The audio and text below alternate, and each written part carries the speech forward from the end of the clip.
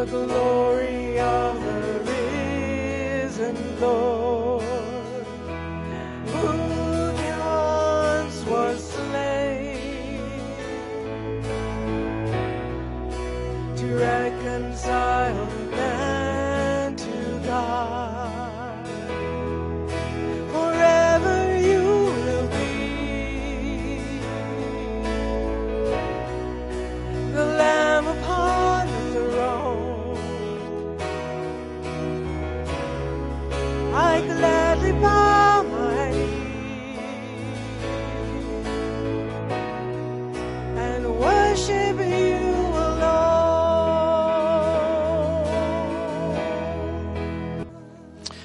You know, there really is life-changing power in those words.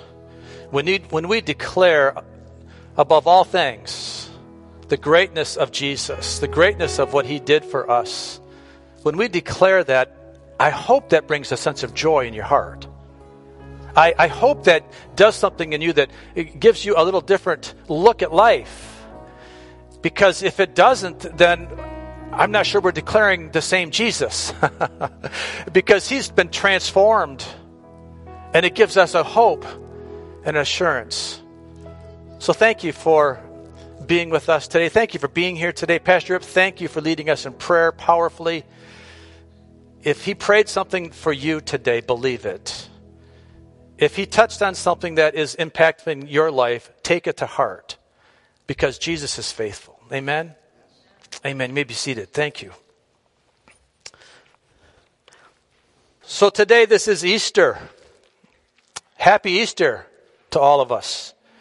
And I want to talk to us today about the hope of Easter.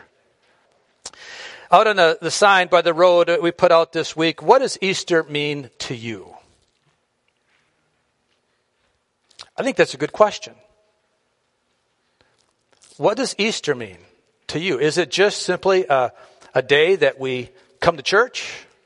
A day that we, when I was a kid in the church, it was always a time when we would get new Easter clothes. And we would dress up in our Sunday go-to-meeting clothes and our new Easter outfits, and we'd come. And I know my sisters would be in dresses, and my brother Barney and I would have maybe a new tie or something. And I'm not sure that I really liked that, but it was what we did. But I know that we in America, for the most part, we all know that Easter is about Jesus, and it's about the day that he rose from the dead. And that's, I think, pretty common knowledge. And I would say a little bit further that for the true Christian, the true follower of Christ, this is our flagship holiday, if you will, because this is the day that sets our faith apart from all other faiths. This is the day that gives us hope different than any other day of the year. Every prophet, every teacher, every holy man, every religious leader of all other religions, including Jesus, they were all born and they all died. But only Jesus Christ was the one that rose from the dead. All the others are still in the grave. They might have spoken great truths and things while they were alive, but because they're still in the grave, those words are powerless, especially in relation to Christ, because his words are alive. And he's not in the grave anymore. He rose. And not only did he rise from the dead, but he was transformed into a new body. This is really important. That we're going to talk about the transformation, because God just didn't raise Jesus in the same fleshly body that he died in, because when he died pretty beat up. I mean, he had lashes on his back that tore the flesh off his back. He had a crown of thorns stuck in his head that were blood bleeding, running down his face. I mean, he was beaten beyond comprehension. And God just didn't raise Jesus back in that same fleshly body. Kind of like what we see on horror movies, like zombie movies, that they come back as the walking dead. No. He came back in a transformed new body, a resurrected body that is different from the one that died. And that gives us great hope today. Because as Pastor Rip prayed, we growing older, our bodies weaken and they deteriorate. Even though that's not what God originally planned them to do, that's the fact. And I'm so thankful that when it comes that day of my resurrection day, I'm coming back a new body, totally healthy, totally vision that is better than 20/20, hearing that is better than a dog. I'm just coming back as a new person. And not only is that happening then, but can I just say, I know I'm running ahead a little bit, but I got to say it. I can enjoy that new body, that new transformation today. Because when I accept Jesus Christ as my Lord and Savior, I make him my Savior, then I make him my Lord, then I'm transformed in my spirit today. I'm not the same person that I was. Amen? That's a blessed thing. 2 Corinthians 5:17 says, therefore, if anyone is in Christ, the new creation has come. The old is gone, and the new is here. This is the hope of Easter. Amen? Amen. Our text for today is, like I said, we have lots of scripture. So bear with me. It's all on the screen. Or you can open your Bible if you have it. 1 Thessalonians chapter 4. Verses 13 through 18. And it says, brothers and sisters, we do not want you to be uninformed about those who sleep in death, so that you do not grieve like the rest of mankind who have no hope. For we believe that Jesus died and rose again. And so we believe that God will bring with Jesus those who have fallen asleep in him. Verse 15, according to the Lord's word, we tell you that we who are still alive, who are left until the coming of the Lord, will certainly not precede those who have fallen asleep. For the Lord himself will come down from heaven with a loud command, with the voice of the archangel, and with the trumpet call of God. And the dead in Christ will rise first. After that, we who are still alive and are left will be caught up together with them in the clouds to meet the Lord in the air. Therefore, encourage one another with these words, because we'll be with the Lord forever. Amen?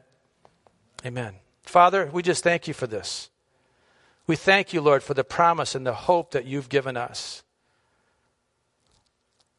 Lord, I pray that you would open up our spiritual ears to hear today, that our hearts would be opened. Maybe we've heard this message before, but I pray, Father, that it becomes brand new to every one of us today. In Jesus' name, amen. Hope. Hope doesn't come from anything man can create. There's nothing in our life that can create hope. There's no hope in our traditions. Maybe a sense of purpose, maybe a sense of reason, but that hope that would be given in a tradition is easily shattered when the traditions fail. There's no hope in religious rituals. The enemy loves rituals. Do you know that? The enemy loves it when we have rituals in our life that sound religious and look religious, but they're dashed when the problems of life come. There's no hope there. There's no hope in doing, and I believe this is a really important one, doing what the majority does. Think about that. It's so easy to follow the crowd. But according to Matthew chapter 7, where Jesus talks about the narrow and the wide road, the crowd, the Bible says that more will be on the wide road than on the narrow road. The wide road leads to death. The narrow road leads to life. So there's no hope in following the majority, because the majority is on the wrong road. That's what the Bible says. We have to believe it. And as we spend time watching the news and seeing what's going on around us, it's easy for us to see the hopelessness of the world. It's easy to see the fact that we have very little to really put our hope and trust in anymore, because the world is so upside down in every facet. I don't like to go back and think of the good old days, because when we think of the good old days, they had their problems too.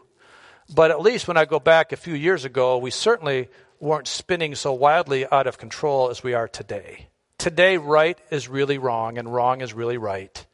And it seems that way, doesn't it? I mean, the majority, that's what we're being told. Last week, we talked about how disappointed and angry Jesus was when he entered the temple and he saw the money changers and he saw the fact that they were making his house, his father's house of prayer, into a house of thieves. And it wasn't because the business transactions weren't necessary. Listen, life is made up of business. Life is made up of transactions. We must do them. We just need to do them in the right way, in the right manner, in the right location, at the right time, in the right setting. So when Jesus was angry about that day, he wasn't angry that they were transacting business. He was angry in where and how they were doing it. And so many times I think that's where we fail as well. We're not doing the wrong things necessarily. Maybe we're just not doing them in the right context. Maybe we're not doing them for the right reasons. Even the followers of Christ can become delusioned and caught up with the worldly way of doing things. And when we do this, we can slowly lose our focus. And it's when we do that, we get off in the weeds. And we get so distracted, we get so lost, we don't even know where to turn and how to turn back. And the scripture is full of warnings against this kind of living. It's full of warnings against false teachers and prophets that were in the church then and still are today, that are using the gospel message for their own personal selfish gain. I think we know that. I think we can see that. And most of the time, these false teachers, I don't think they started off that way. I don't think a false teacher starts off with the intention of being false. I think what happens is they start off with the right intent, maybe with the right strategy, the right position, but because they're not diligent in keeping their temple cleared out, cleaned out, a house of prayer, that they slowly begin to compromise with the worldly way of doing things, and when they do that, they will lose hope because they'll lose the purpose of why they're there. And I think that is where the sense of hopelessness comes from. Hopelessness is prevalent in a world lost in sin, where people are filled with anxiety and dread and fear and perplexity. I mean, that's what the Bible says is going to happen in the end days. That we are just going to have such a fear-driven mentality that we're going to make poor decisions based on fear rather than decisions being based on Christ. We're going to find our identity in other things. We're going to find our identity in our emotions and in our feelings rather than our identity in Christ. And when I put my sense of being in my emotions, I'm dangerous. I'm dangerous to myself and I'm dangerous to others, because we all know how quickly our emotions can get wildly out of control as well. That our emotions, our feelings can tell me I'm something that I'm not. My feelings can tell me that I don't really feel like being a man, I feel like being a girl. Well, nonsense. My feelings can say I'm all kinds of stuff, right? And if I base my life on my feelings, then all truth is relative at that time. That's hopelessness. That's hopelessness. And Jesus describes that as we will see it in the signs of the times coming in the end. Luke chapter 21, verses 25 and 26. And there will be signs in the sun, in the moon, and in the stars, and on the earth distress of nations with perplexity. There's that word, perplexity, the sea and the waves roaring. What perplexity means is that there are no answers. There's so many things that are going on in life right now that we just don't have an answer for. That's perplexity. Men's hearts failing from from fear and the expectation of those things which are coming on the earth, for the powers of the heavens will be shaken. Guys, if we think it's bad now, just wait. Just wait of what it's going to be like as we get to the end, nearer to the end. You see, people are looking for hope in the world that only Easter can give. And that's what we want to talk about today. We want to talk about what is that hope and where does it come from. You know, the word Easter is related to the word east, which naturally points us to the sunrise, to a new day, to a new beginning. I don't know about you, but I think everybody loves a sunrise. Whether you're a morning person or not, there's just something special about seeing the sun crest over the morning and the glow of the colors that it creates, and it's just beautiful. And it just, especially when it's a clear day, not January and up here where it's foggy or it's cloudy, but on a crystal clear day when the sun breaks the horizon, there's just hope in that day, isn't there? You've got some anticipation of the goods that's going to come out of that day. 6,000 years ago, when God created mankind, He created them perfect and without blemish. Sunrises were a common occurrence. But we all know what happened that day, that so many years ago, when Adam and Eve chose to sin. And that's the reason why we have sin today. Now, there's a whole sermon and series of sermons that could be preached on that. We're not going there, other than to say that sin, everything that is sinful today, comes from that point. That's where it started. And because of that, then all of us are dealing with it. The Bible says this in Romans 3:23, "For all have sinned and fall short of the glory of God." Romans 5:12, "When Adam sinned, sin entered the world. Adam's sin brought death, so death spread to everyone, for everyone sinned." I'm setting it up, guys. I'm setting up the point that we're hopeless. In ourselves, we're hopeless. If it wasn't for Easter, then no man would have a reason for hope. If it wasn't for the fact that we're celebrating this day, what happened on this day, and what this day represents, there would be no hope for any person. 2,000 years ago, Jesus, who was God incarnate, died on a cross. He was buried, and 3 days later, he rose from the dead. And this is why we're celebrating Easter. The meaning of Easter is that the Son of God paid the price for our sins, and he rose again to reconcile us back to God his Father. I think we all know that. But when did Jesus start to love us? When was it something that he thought he needed to do? Was he waiting for hope to come into the world? Or was he creating the hope of the world? Romans 5:6, "When we were utterly helpless," which really is hopeless. When you're utterly helpless, it's the same thing as being hopeless in yourself. Christ came at just the right time, and he died for us.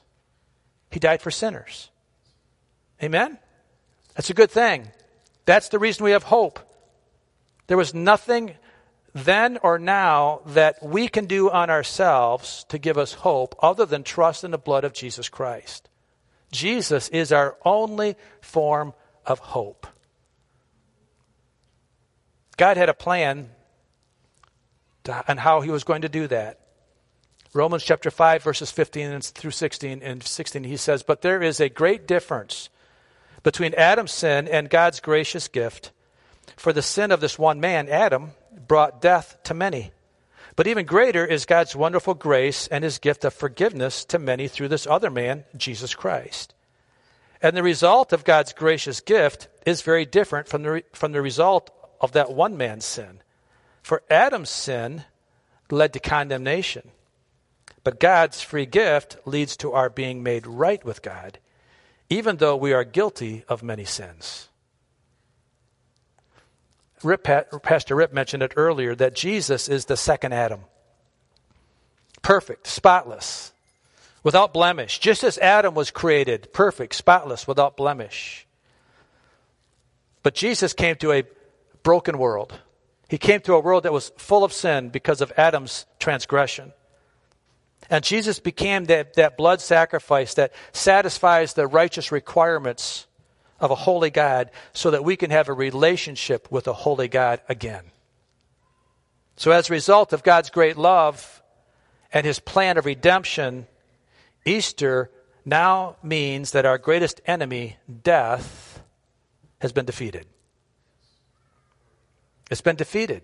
It's conquered. Death no more brings us fear. No reason to fear death any longer if you're in Christ Jesus. Amen. Easter means that our sins are forgiven and that we're made right with God. Easter means that Christ is truly the King, truly the victor, seated far above all rule and authority, power and dominion, and every name that is invoked. And Paul gives us this in Ephesians. In Ephesians, he writes this to show them, that trying to explain to them what this means. Ephesians chapter 1, verses 19 through 22. He says, I also pray that you will understand the incredible greatness of God's power for us who believed in him. This is the same mighty power that raised Christ from the dead and seated him in the place of honor at God's right hand in the heavenly realms. Now he is far above any ruler or authority or power or leader or anything else. But only in this world, not only in this world, but also in the world to come. For God has put all things under the authority of Christ and has made him head over all things for the benefit of the church. Here's a very important point. Jesus didn't die for himself. He had no reason to die. He was perfect. He was sinless. And at any time, he could have aborted the mission.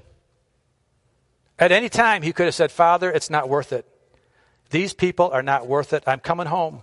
And he would have had access back to heaven because he was already sinless. He had a choice to make. Thank Jesus that he made the choice to stay and become the sacrifice.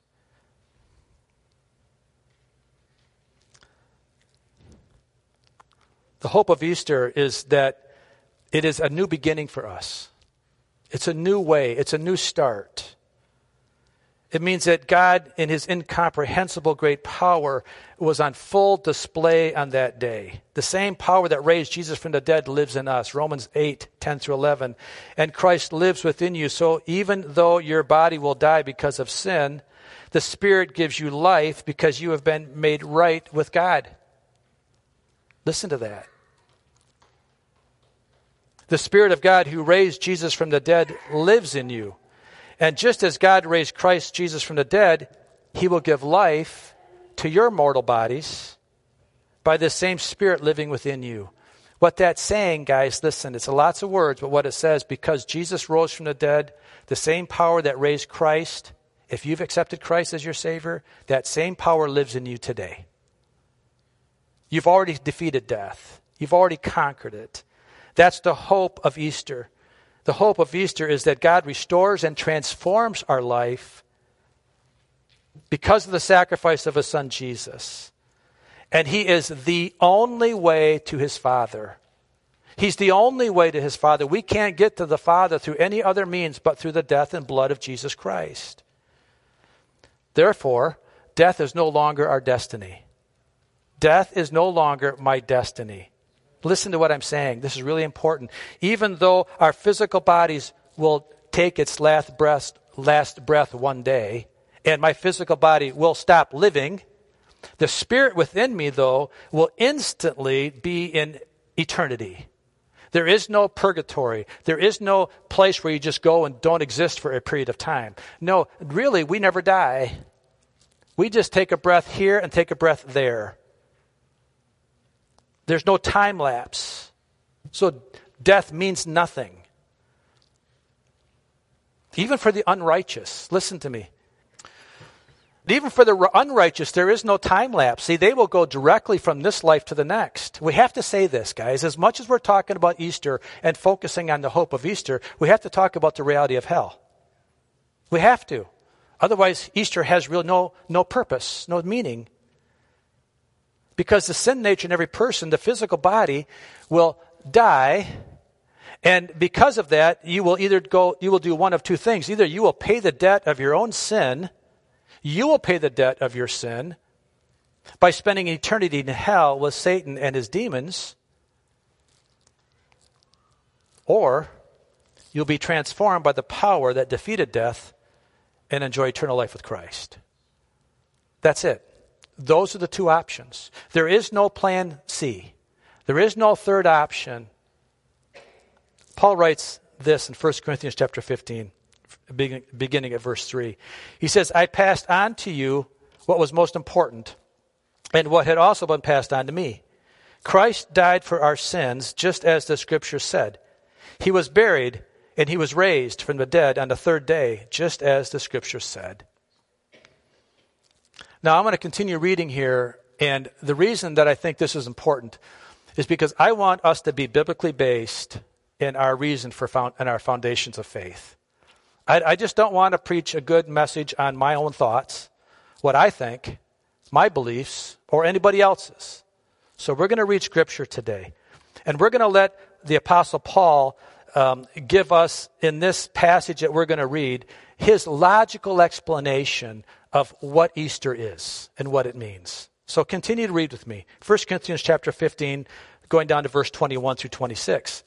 It says, so you see, just as death came unto the world through a man, now the resurrection from the dead has begun through another man. Just as everyone dies because we all belong to Adam, everyone who belongs to Christ will be given new life. But there is an order to this resurrection. Christ was raised as the first of the harvest. Then all who belong to Christ will be raised when he comes back. After that, the end will come, when he will turn the kingdom over to God the Father, having destroyed every ruler and authority and power. For Christ must reign until he humbles all of his enemies beneath his feet.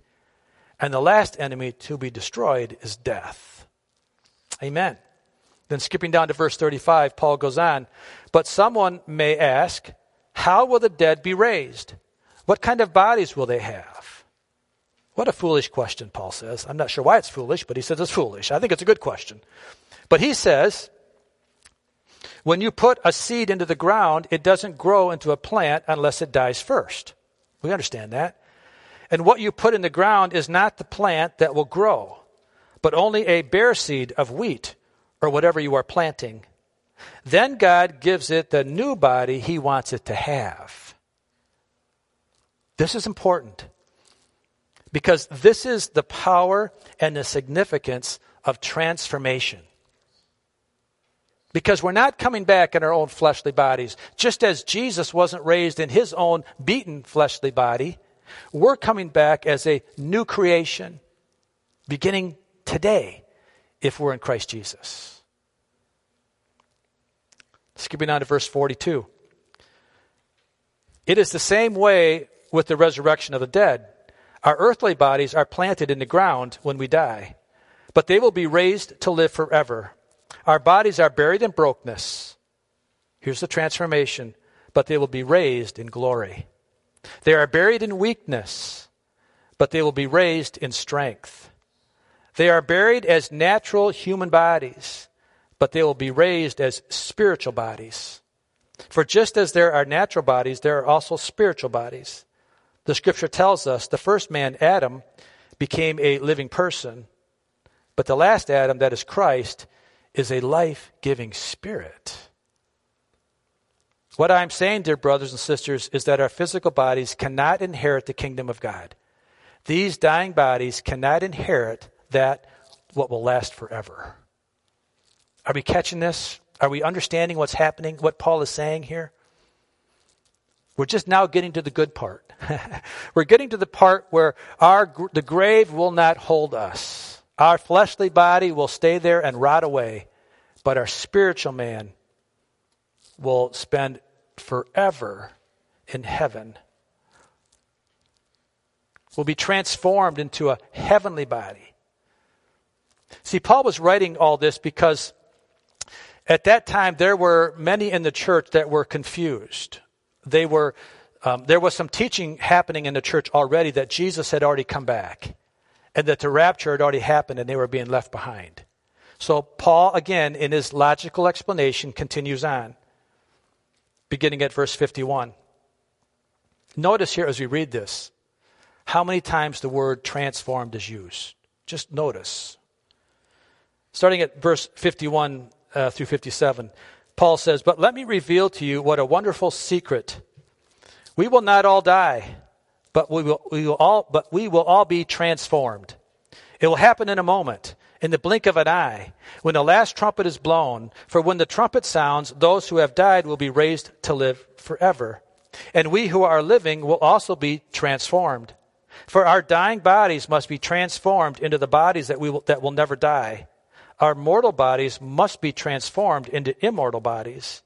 Then when our dying bodies have been transformed into bodies that will never die, this scripture will be fulfilled. Death is swallowed up in victory. O death, where is your sting? O death, where is your victory? For sin is the sting that results in death, and the law gives sin its power. But thank God, he gives us victory over sin and death through our Lord Jesus Christ."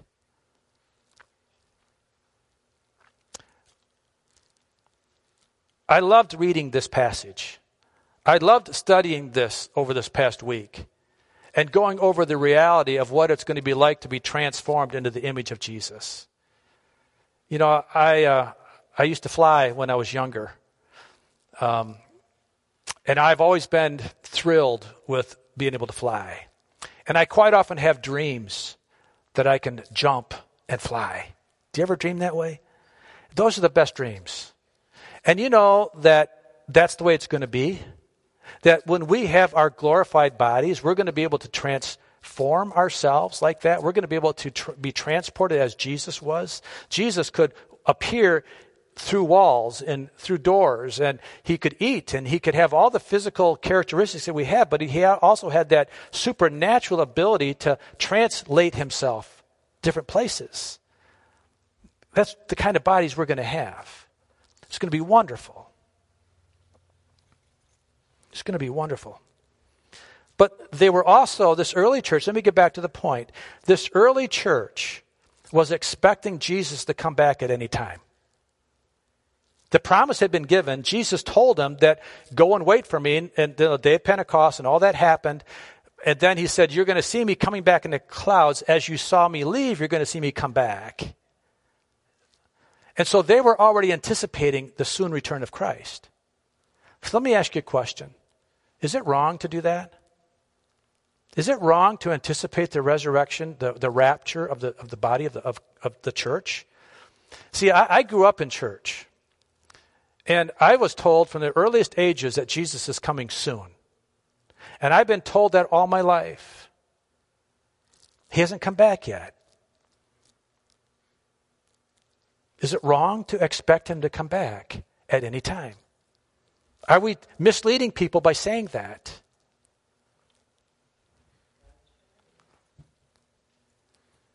No, we're not wrong. We're not wrong at all, because it's this belief in Jesus' return is the hope of resurrection. It gives me the hope for me to continue on living, thinking, hoping, planning on the fact that I'm going to see the rapture someday. This is why it's called the blessed hope. Because it is something that we trust in. It's something we look forward to. It gives me a reason to get up in the day and move on in my life, because I'm expecting possibly, very well possibly, this could be the last day. Possibly Jesus could come back today. And you know it's that soon, right? You know that there's nothing else that has to happen prophetically for that to happen. New Testament scripture is full of passages that declare that Jesus is coming soon, that the end is near. And it's to our advantage that we understand this and take this perspective into our own life and give ourselves encouragement for what it means. Let me just give you a couple examples. Titus chapter 2, verses 11 through 13. It says, "For the grace of God has appeared that offers salvation to all people." First of all, salvation is offered to all people. He's not just choosing the ones that he wants to be saved. No, salvation is offered to all people. It's a choice. And then verse 12 says, "It teaches us to say no to ungodliness and worldly passions, and to live self-controlled, upright, and godly lives in this present age." What that says is that I have choices to make. And now if I'm going to be living with this hope of Jesus' soon return, my choices are to live ungodly. To live godly. To say no to the ungodly passions of this world. Verse 13, while we wait for the blessed hope, the appearing of the glory of our great God and our Savior Jesus Christ. 1 Corinthians chapter 1, verses 7 and 8. Now you have every spiritual gift you need as you eagerly wait for the return of our Lord Jesus Christ. I love that. Now you have every spiritual gift you need. There's nothing else. We're not lacking anything because the spiritual gifts are for today. And we have every spiritual gift that we need that would give us the ability to wait eagerly for the return of our Lord Jesus Christ. He will keep you strong to the end so that you will be free from all blame on the day when our Lord Jesus Christ returns. They were expecting him to return in their lifetime. I'm expecting him to return in our lifetime. I believe that. And it's as we have this hope of Easter, it gives us the purpose and the passion to live godly lives, lives above reproach, pleasing lives to our Father, that we make what's important to him important to us. It's time to put away the selfishness of the world and thinking that I'm going to live for myself.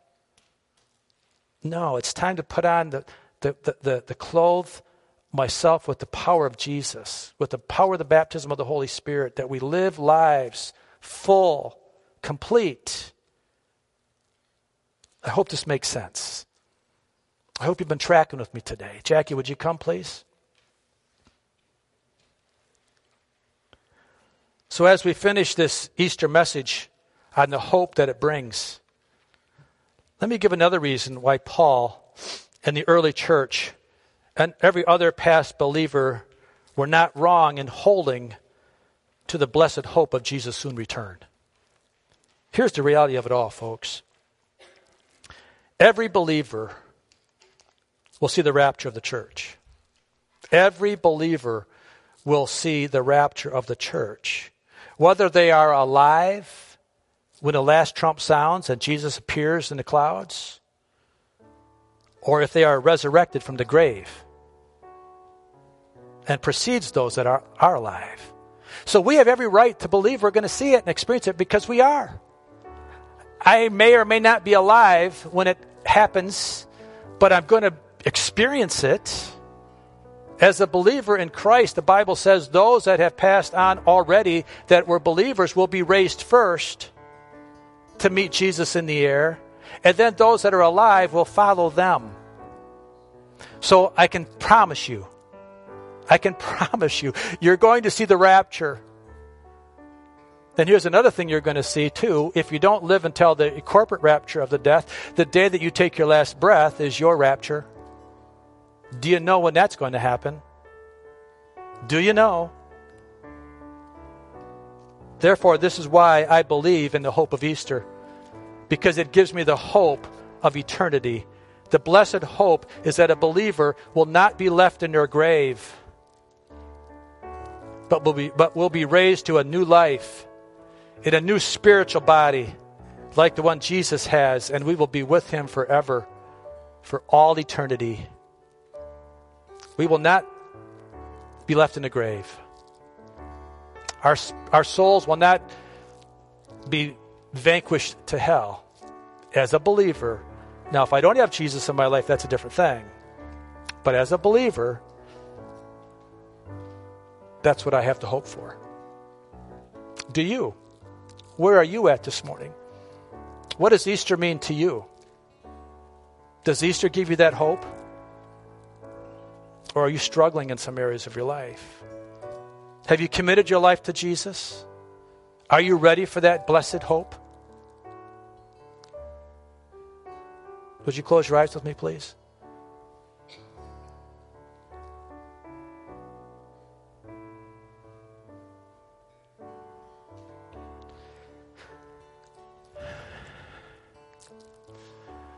I think this is another very important time in our life, maybe more important than anything else, when we have this quiet time where we examine our hearts and we'll look deep into our own person.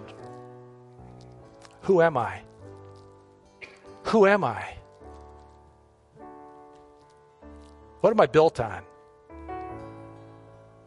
Where's my identity? So easily it is for men to have an identity in our jobs, in our occupations. For women and moms to have our identity in our children. Those are good things, but they're not the end all. Our identity needs to be in Christ. The hope of Easter says that I can look to Jesus and I could see him high on that cross, lifted up. And I can accept the blood that ran from that cross and I can apply it to my life. So that when God looks at me, he doesn't see the broken, sinful man that I once was, but he sees the blood of Jesus on my life. And he says, yes, you're my son. You're my daughter. That's hope. That's hope. Do you have that today? As your eyes are closed, if you want that, I'm going to give you an opportunity to receive it. By just lifting your hand, not to me, but to God. And saying, Father, I need to be forgiven. I need to be forgiven. Would you please forgive me? Maybe you've walked away from Christ. Maybe you've had a relationship with him, but maybe it's not close anymore. And you want to come back. You can do it again. Same thing. If you want to just lift your hand to the Father, because it takes a form of action. Listen, we need to put action to our faith. This isn't a reason to embarrass anybody. That's not the point at all. It's the point of you recognizing what's going on in your life. Jesus wasn't ashamed of you when he hung on the cross. He hung naked before the world to see. Unashamed. Because the joy set before him is you and I. So I can't be ashamed of him. We all come to the cross this way, folks. I'm going to tell you right now, we all come to the cross the same way. Every one of us have made that proclamation. Every one of us had to lift our hand or come to the altar or come to that point of conversion where we now make that transformation in our life so that when I walk out of here today, I can say, I'm a new person. I'm a new person not just because I think I am. I'm a new person because I made a transaction today.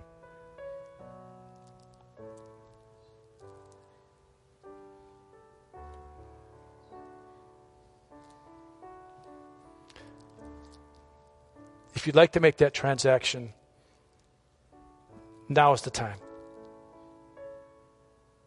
Now is the time.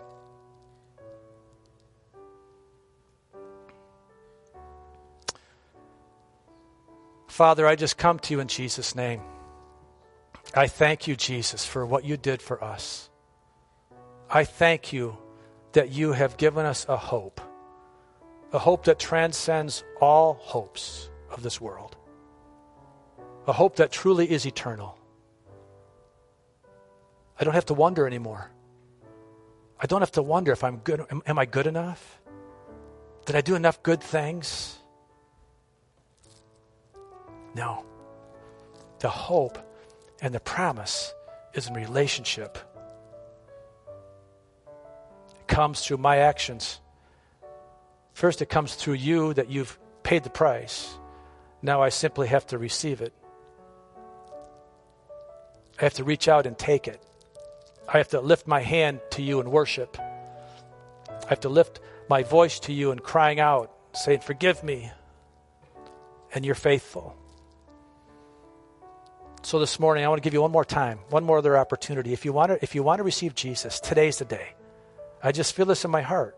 It's necessary that I continue to press the point here a little bit. Amen. Okay.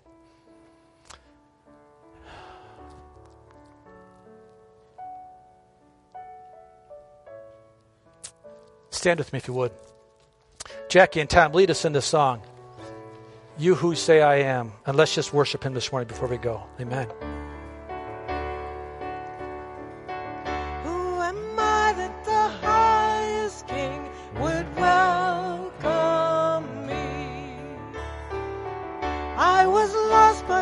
brought me in, or his love for me, or his love for me.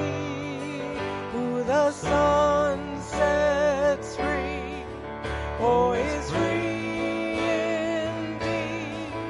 I'm a child of God, yes I am.